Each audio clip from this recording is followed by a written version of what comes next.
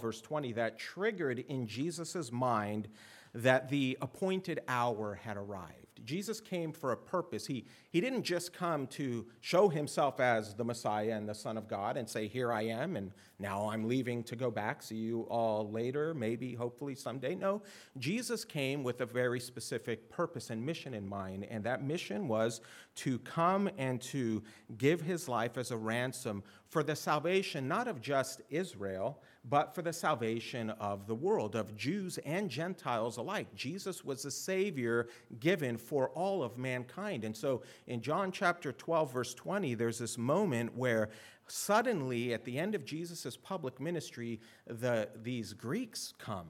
They're coming for the Passover, and they're coming to Jerusalem. And the question that they all of a sudden have is, they're hearing Jesus, his triumphal entry, and all these people are praising Jesus, who would eventually crucify him. But at this moment, they're exalting his name as he humbly rides in on a donkey, on a colt, and they ask, we want to see Jesus. We too want to see who this Jesus is. And so Jesus, when that happens, Jesus says, now my hour has come. Now the Son of Man, it is time for him to suffer on the cross and to make atonement for our sins, and then to rise triumphantly from the grave. Now is the hour that the Son of Man is to be glorified and lifted up. And so Jesus sees that the hour is at hand. And so as John now is taking us in chapter 13 to 17, he's leading up now to that final hour. We're within that final hour where these events are going to transpire. Jesus is going to minister to his own disciples as he prepares them for what's to come, for his departure and glorification. And so chapters 13 to 17 focus on that. And what it specifically focuses on, I think we see here, and this is really kind of the theme for this morning's message, is it really sets before us the enduring and unique love that Jesus has for his own disciples. I think that is so important for us to understand this morning, that God so loved the world that he gave his Son. God so loved the world that he desired to give his Son, that whosoever believes in him might not perish but have everlasting life, right? But God uniquely loved you and me to such an extent that he didn't just come and display that love on the cross like he did for the world, but he actually came, and in his love, he saved you. Because of his love for you and for me very specifically, he actually chose to redeem you out of the world. There are many people in the world who hear the gospel, but they remain in the world. They reject the gospel. They remain in the world. They remain in darkness. They will be punished for their sin. But you and I, beloved, this morning, we have believed and heard and received the Lord Jesus Christ. Why did we receive Jesus when they perished? Why did we come to Christ and believe on him when the world continues to reject him? It's because Jesus loves you to the uttermost. You are special to him. You belong to him, and he has given you a gift to demonstrate that he loves you uniquely. If it was not for the love of Christ to the uttermost for us, none of us would be in the kingdom of God. And so this is what we're going to see this morning, is this love of Christ displayed. Jesus is going to show the disciples in this picture of washing their feet just how much he loves them and the level of humility and love that it took for him to become a servant of men to ultimately go to the cross. The foot washing isn't the pinnacle of his life, but it's a display of love that ultimately is going to be displayed when he gives his life as a ransom for us. And so we're going into this ministry now of Jesus to his disciples, to me and you, and love is really going to be the overarching theme of that. And so let us look this morning at John chapter 13, verses 1 to 17, okay? John 13, verses 1 to 17. And really, there's 3 points here before I read it. If you want to take notes, 3 points I'm going to highlight that I think John brings out here. John 13:1 is going to highlight the nature of that enduring love, that love to the uttermost. Okay, that's just coming from verse 1. Love to the uttermost. So we're going to see and kind of reflect on that a bit. The second point is going to come from verses 2 to 11. And we're going to see that Jesus' love is to the uttermost, but it's also a love that cleanses us. His love in going to the cross cleanses us. It washes us. That's verses 2 to 11. And thirdly, and this is the one I think we probably struggle with the most, is his love is given to us as an example to follow. That's where we struggle. His love is so great, and we are so weak, that he says, this is how I loved you, verses 12 to 17, and this is the example that you are to follow. And so we'll look at that as well. So let's hear the word of God.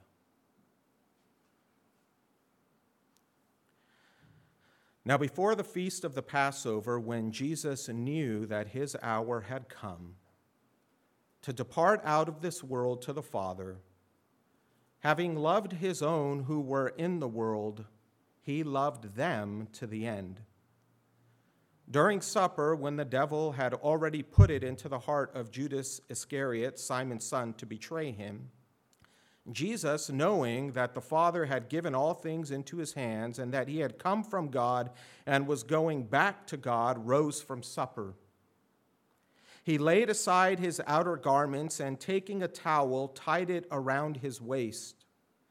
Then he poured water into a basin and began to wash the disciples' feet and to wipe them with the towel that was wrapped around him. He came to Simon Peter, who said to him, Lord, do you wash my feet? Jesus answered him, what I am doing you do not understand now, but afterward you will understand. Peter said to him, you shall never wash my feet. Jesus answered him, if I do not wash you, you have no share with me.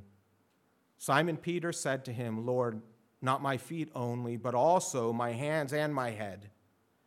Jesus said to him, the one who has bathed does not need to wash except for his feet, but is completely clean. And you are clean, but not every one of you. For he knew who was to betray him. That was why he said, not all of you are clean. When he had washed their feet and put on his outer garments and resumed his place, he said to them, do you understand what I have done to you? You call me teacher and Lord, and you are right, for so I am. If I then, your Lord and teacher, have washed your feet, you also ought to wash one another's feet. For I have given you an example that you also should do just as I have done to you. Truly, truly, I say to you, a servant is not greater than his master, nor is a messenger greater than the one who sent him. If you know these things, blessed are you if you do them. Let's pray.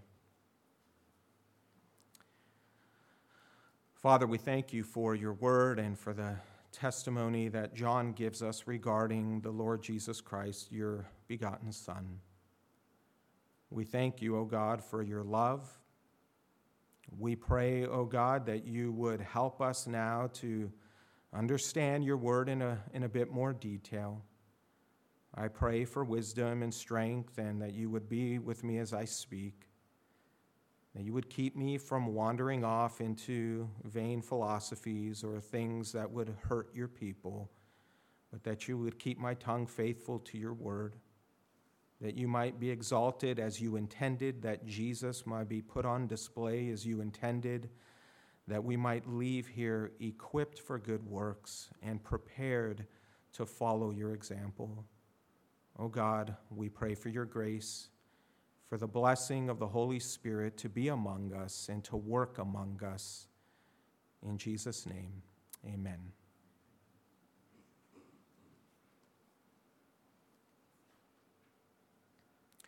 So here in verse 1, John describes the nature of Jesus' love to the utmost for his own.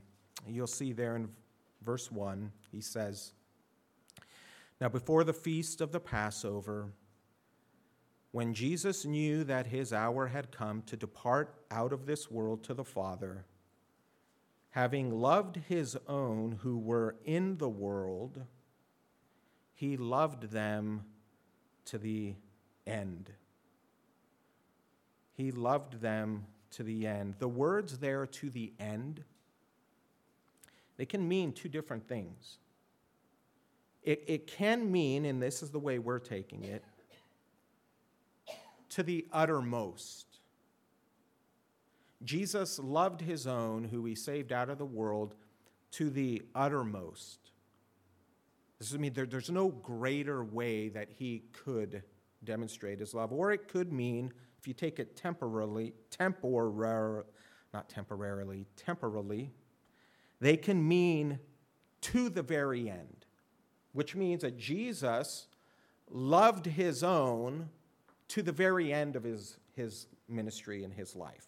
You see the difference, right? Either way, however you take it, to the very end of his life, Jesus loved them, or Jesus loved them to the uttermost. The point is this, is that no matter what happened, John is telling us here, that Jesus, knowing his hour had come, Jesus endured in a perfect love for his own people. And he will never fail in loving his own people, his disciples who were with him. And I want you to keep this in mind as we've been going through the Gospel of John. You might sit there and hear that and think like, yeah, I've heard about Jesus' love, and Jesus loves me, this I know, for the Bible tells me so. And you might tend to kind of almost let that idea just sort of pass off of you. That Jesus loves his own to the very end can become so familiar to us, that Jesus loves us, that we actually fail to realize just how remarkable that is when we understand just exactly how unlovable they were and we are. We kind of want to say, yes, Jesus loves me, this I know, because I am so worthy of that love, and the Bible tells me so, right? That's not what the Scripture says. And it's not what we see in the Gospels. When John says he loved them to the very end, to the uttermost, John is looking at his life, and he's looking at the life of the disciples, and he is remembering that in all of their weaknesses, in all of their idiosyncrasies, all of those weird, quirky things about them, in all of the times that they were proud, even in this case, when Peter rises up and says, "You shall never do this, Lord," or when John and I think it's James, when they say, "Jesus, we want to sit at your right hand and left hand when you go into glory," and Jesus has to rebuke them. Or when they bicker with each other and they argue with one another, and he sees their immaturity and he sees their weakness, and John is saying, and he still loved us when we are displaying before him such characteristics of of proud hearts, when we're so apathetic and we're so weak and we're so lazy, and he loved them.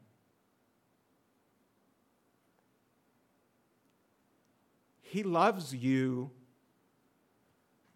to the uttermost, even when you are weak and lowly and sick. Even when you're sick and weak and lowly and burdened, Jesus still loves you. And that really is at the heart of the gospel.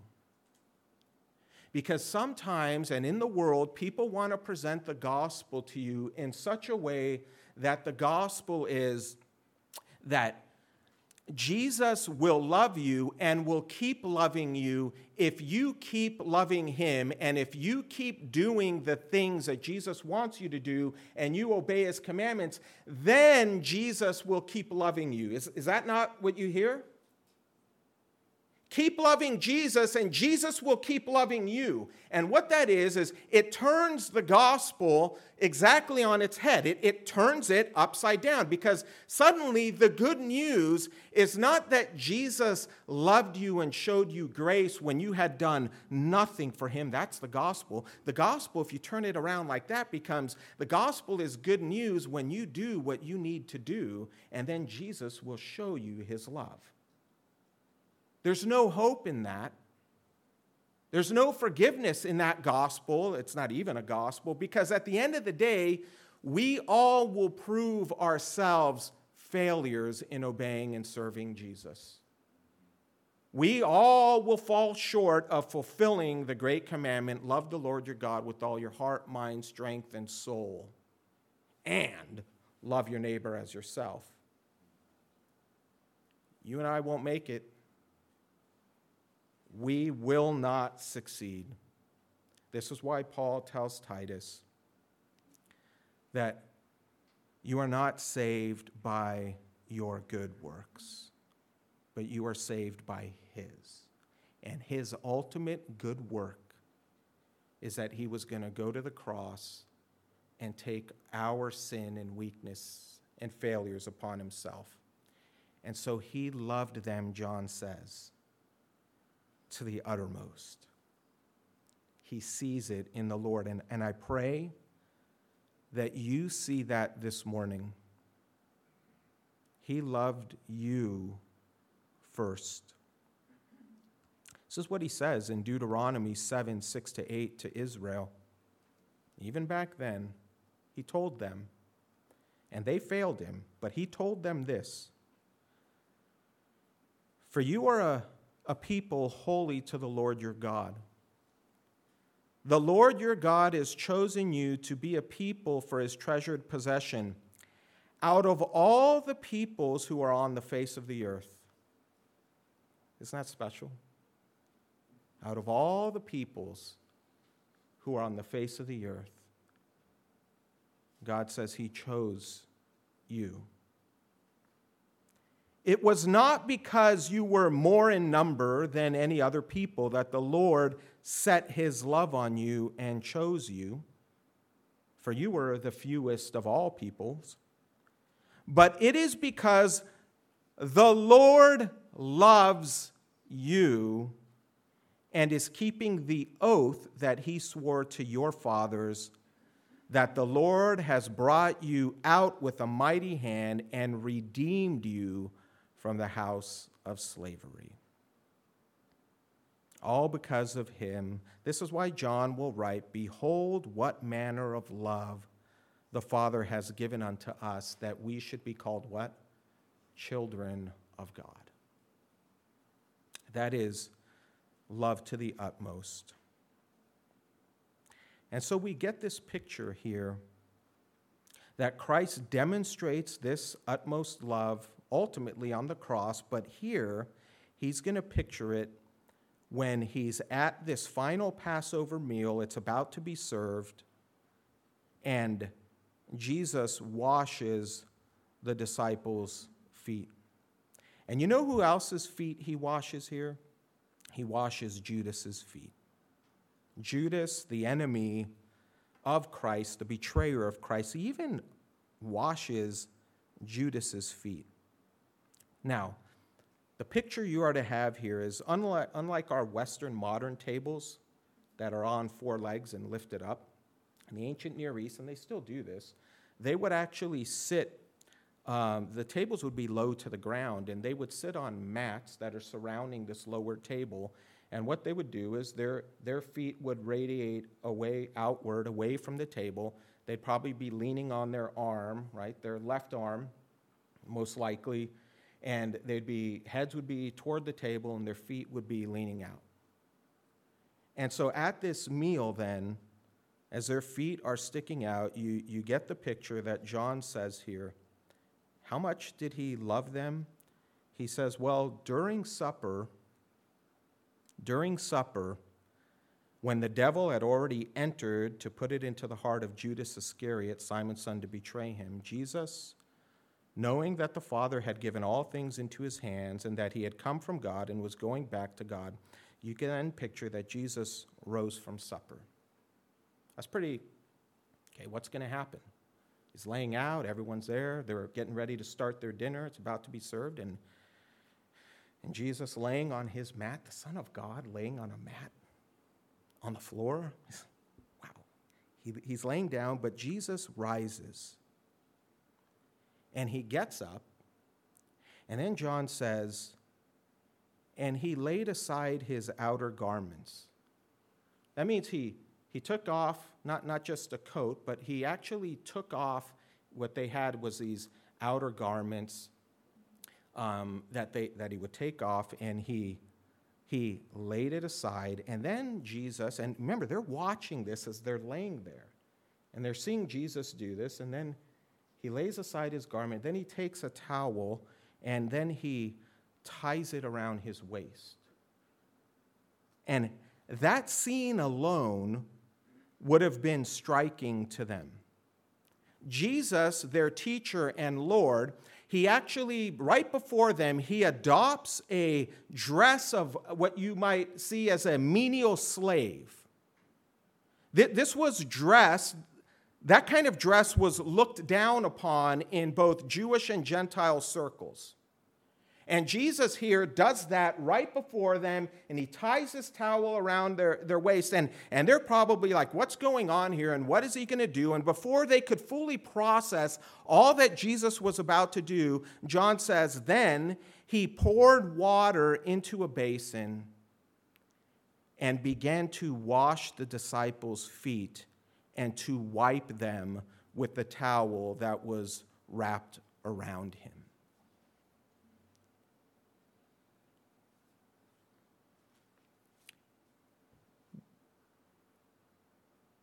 Would you wash the feet of your friends when they had been walking around in the dirt because they wore sandals, right? These are not, it's not like they had socks on and Converse to protect their feet or whatever brand you use, right? It's not like they're pulling off and there's a little bit of, this is gross, a little bit of lint stuck in the toenail and he's just kind of cleaning it out, right? We're not talking about that. We're talking about these are filthy feet. These are dirty feet. These are dusty feet. And Jesus actually pours water into a basin and he does the most menial thing for them, the kind of thing that only the lowest of slaves would do.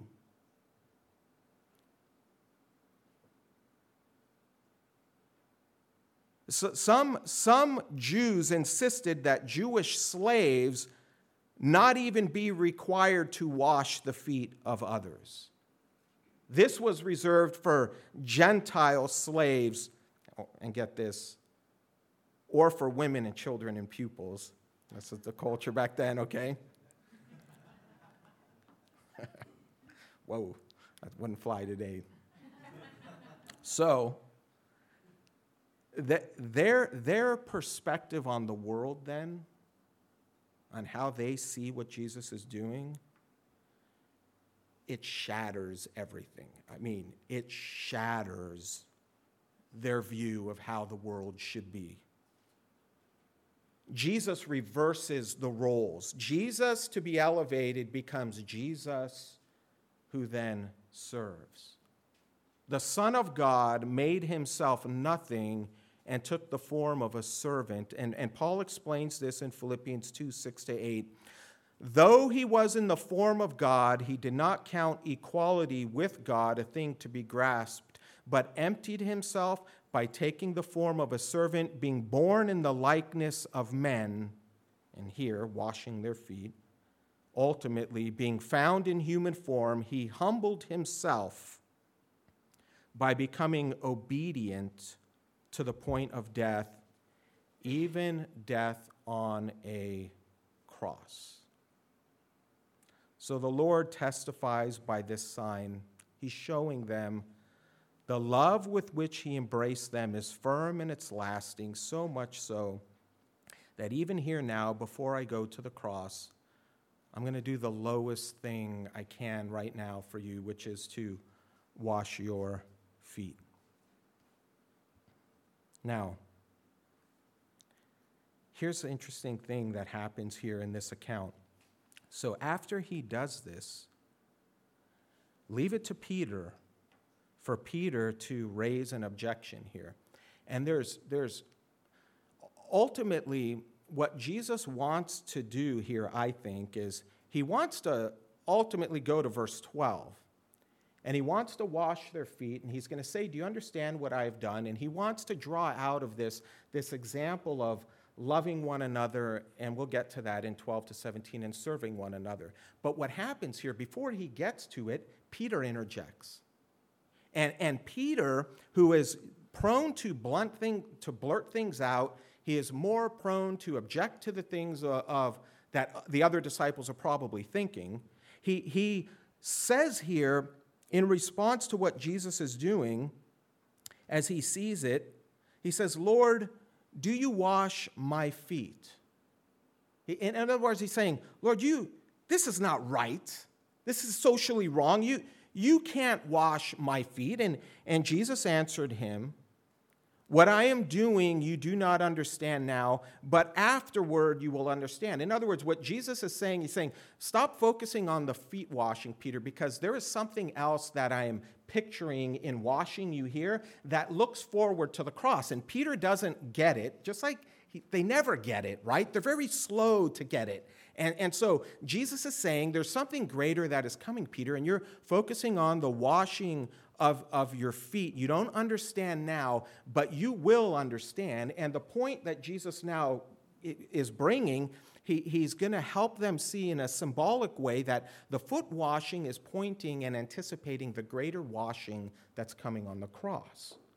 And so he tells this to Peter. He tells this to Peter, and Peter's response gives rise to this lesson. Peter's thinking, we should be washing your feet.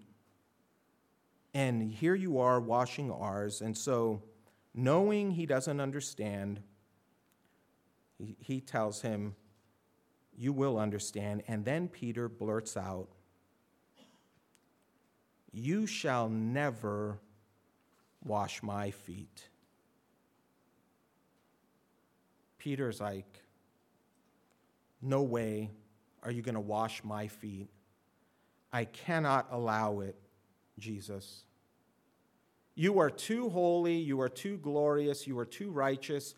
I will not let you wash my feet. And this really is the heart that is in opposition. Not Jesus, Peter was a believer here. I'm not saying he's not a believer, but that our sinfulness and our flesh sometimes reminds us of what we used to be. And usually in our heart, the opposition to the gospel, it really does come down to this.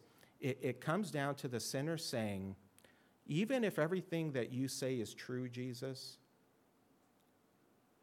you will never wash my feet.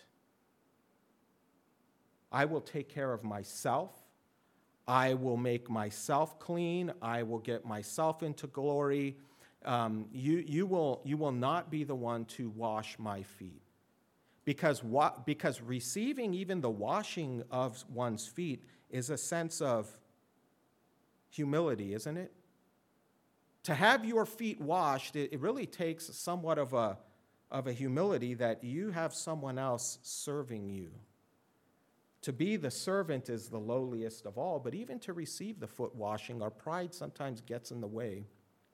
And so here Peter is saying, you will never wash my feet. And so Jesus basically says to you, he's not saying here when he says, if I do not wash you, you have no share with me. He's not saying, Peter, if you don't let me wash your feet, if you're not obedient in this, you have no part of me. As if to say, let me do this humble act on you, Peter, if you want to be friends with me, or I'm going to defriend you. Okay? I sometimes see those things. I don't really practice it, but I've heard of defriending. No, Jesus is pointing to the greater washing by his blood, and he's saying, Peter, unless I, the Lamb of God, take away your sin, wash you spiritually, you can have no part of me. You cannot be in the presence of God unless your sin is washed. You cannot be in the throne room of God unless your sin is dealt with. Unless you are clean and made holy and righteous, Jesus says, you cannot be with me. And this is true for all people. No man or woman can be saved unless their sins are washed away in Christ's precious blood. Nothing but the blood of Jesus can for sin atone. Washed, sanctified, justified in the name of the Lord Jesus Christ. And so Peter doesn't get it. He doesn't understand the cross. He doesn't understand the atonement. But yet he says, you know what, Lord, if that's what it takes then, and this is the believing heart, he says, then wash not only my feet, but wash my hands and my head. Okay? Peter says, okay, the whole thing then. Now, so he wants to be with Jesus. So now here's the thing that happens. After he says this, Jesus makes this interesting comment to him. So in one sense, Jesus is saying, the cleansing I give is complete and it's final. But here when Peter then says, well then, wash all of me. You understand? Now he's saying, wash my head and my hands and my feet, do the whole thing. Jesus says to him, the one who has bathed does not need to wash except for his feet, but is completely clean. And you are clean, but not every one of you. He's referring to Judas. So what is Jesus saying there when he says the one who is bathed does not need to wash except for his feet? Here's the interesting thing about that phrase, except for his feet. There are some manuscripts that omit that phrase, and it's actually not included except for his feet. And then there are those, the majority of manuscripts actually retain the phrase, except for his feet. So this is a little textual variance here in the passage, but if you omit it, the phrase translates Jesus as saying, a person who has had a bath does not need a wash. And so they'll make this distinction between those two verbs, to bathe and to wash. And so the idea then is that the disciples, Jesus is saying, had already had a bath and their whole body is clean. And so Jesus is telling Peter, you don't need a wash because you've already had a complete wash. This act of my washing your feet symbolizes that you're completely clean and you don't need additional cleansing. Do you see that? So if Peter says, wash my head and my hands, wash everything, Jesus is saying, no, you don't need additional washing. You're already completely clean. This is if you remove, except for my feet, okay? If you retain it, which I think is probably correct to retain the except for my feet, Jesus is saying something a bit different. The idea is that a person who has had a bath does not need to wash except for his feet. So in this sense, bathe and wash are synonymous, and it's not uncommon. John has done that elsewhere, but it's synonymous, and the idea would be this: Peter, you do not need to be fully cleansed twice by me. The cleansing that I give you by my blood is a once and for all act. You are completely clean. You are made holy.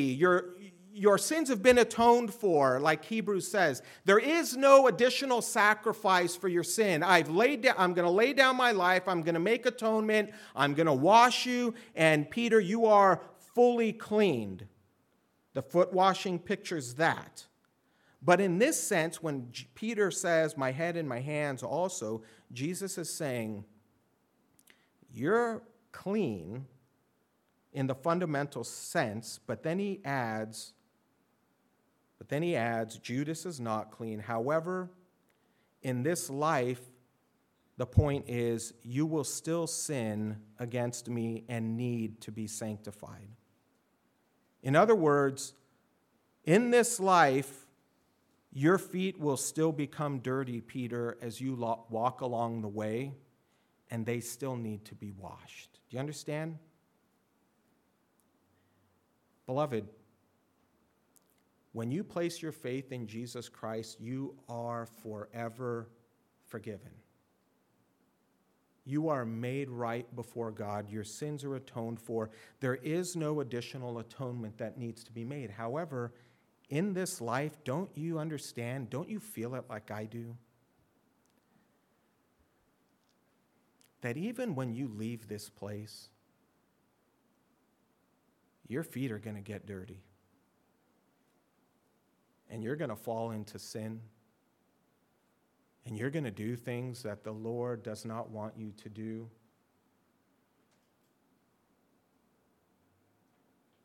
And you need to have your feet cleaned. Your feet need to be cleaned. And how are your feet cleaned as a Christian? What does John say in John 1:9? He says, if you confess your sin, he is faithful and just to forgive you of your sin and to do what? And to cleanse you from all unrighteousness.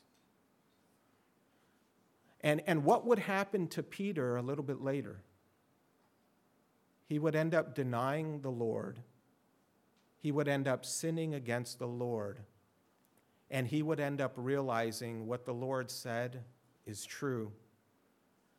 Though he made atonement for my sin, my feet need to be washed because in this life I continue to sin against him. And what does Apostle Paul say in Romans 7? He says, who will deliver me from this body of sin?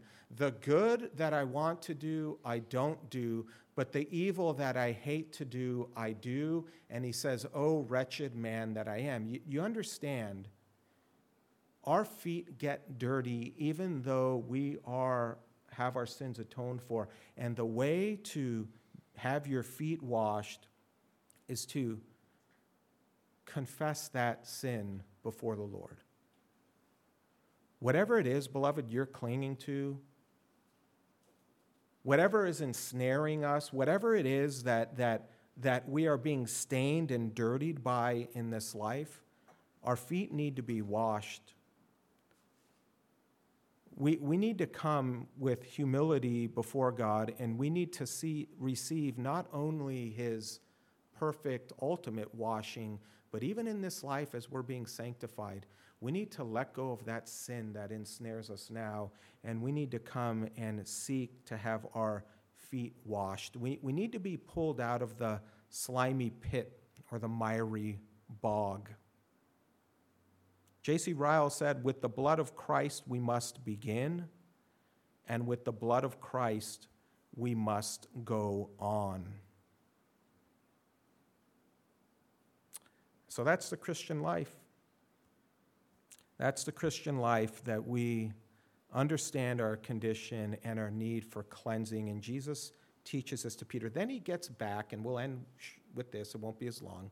He gets back to the real purpose of the foot washing now.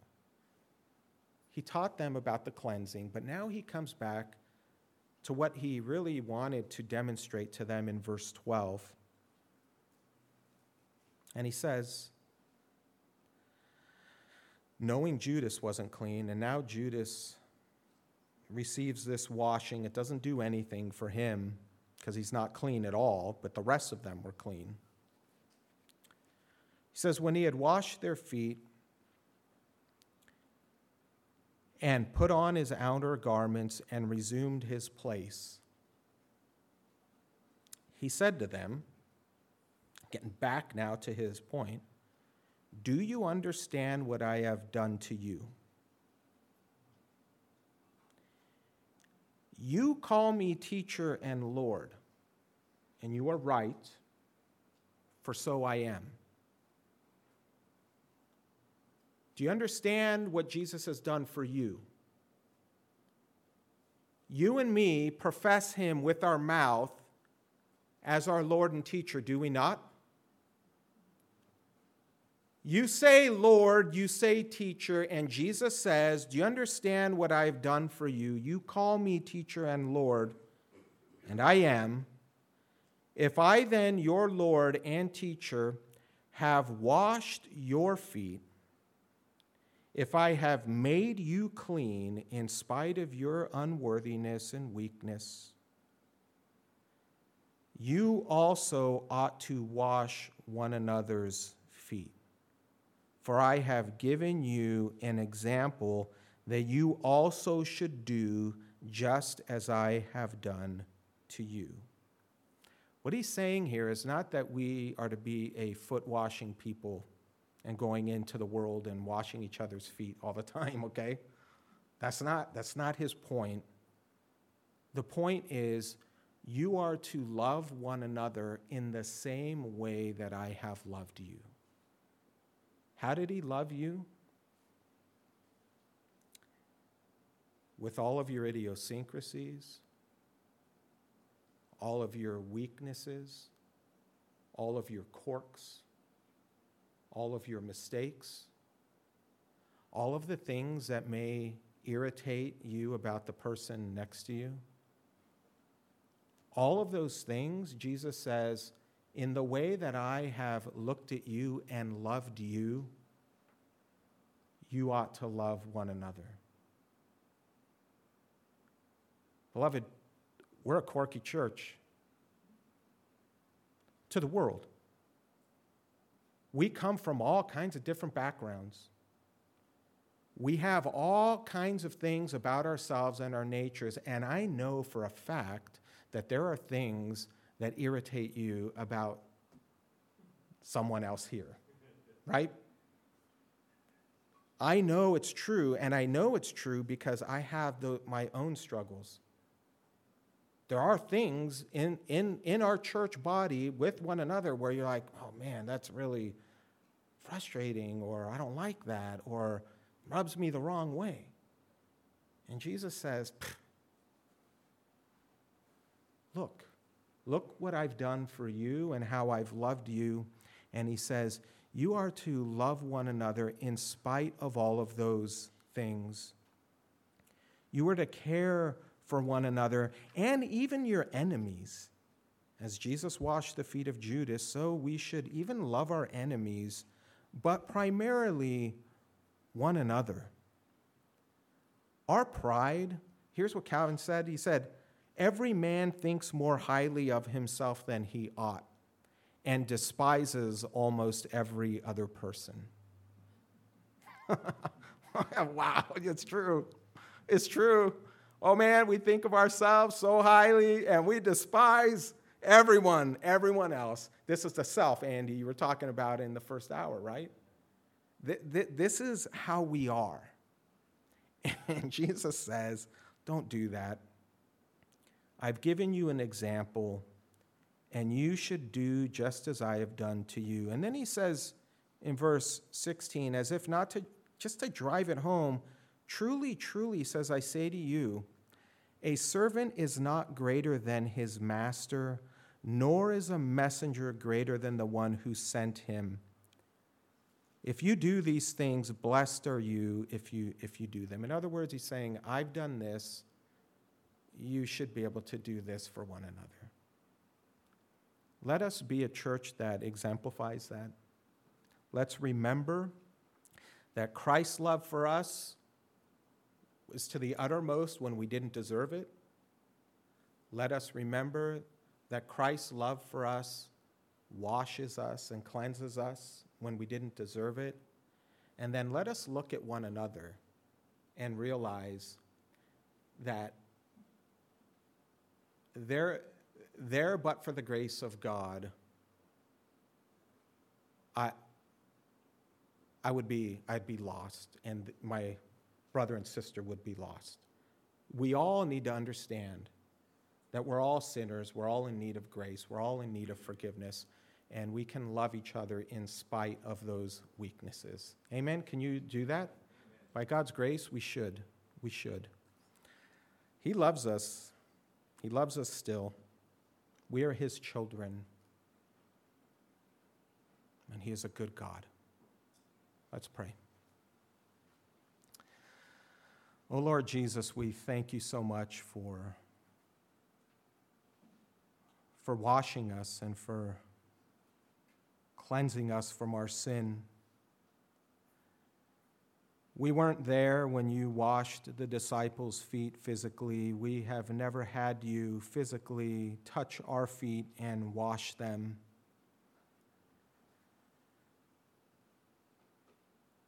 The most humbling thing to know, though, is that if we were there, you would have washed even our feet. But ultimately, it's not about the physical feet. It's about what you have done for us by your blood. That you have washed us thoroughly clean by your precious blood. That you have taken all of our sin and all of our idiosyncrasies and pride and weaknesses and all of our shortcomings and our failures, and you have taken them upon yourself on the cross, and you have paid the price for them, and you have shed your blood that we might be washed. Oh God, we thank you for the cleansing power of the blood of Christ, your Son. We thank you that you have redeemed us out of this present world of darkness, that you have chosen us to show us a love that is beyond comparison, to show us a love that we just don't see in the world and we don't show to one another. You have demonstrated a love for us that is beyond our ability to comprehend and even beyond our ability to show. And yet, you have called us to show that love by the power of your Spirit, to demonstrate the same love that you have shown for us, to do that for one another. And we pray, O God, that as a church, we would be a people marked by your love, that we would love one another and bear one another's burdens, that we would be patient with each other, that we would be long-suffering as you have been long-suffering with us. We pray that we would do this for the glory of your name and also for the salvation of souls, that the world might come into this place and they might see our love for each other and they might wonder, what is this love that they have? And we might be able to tell them that it is because of Christ Jesus, our Lord and Savior, who loved us first. Help us to do that. We pray in Jesus' name, amen.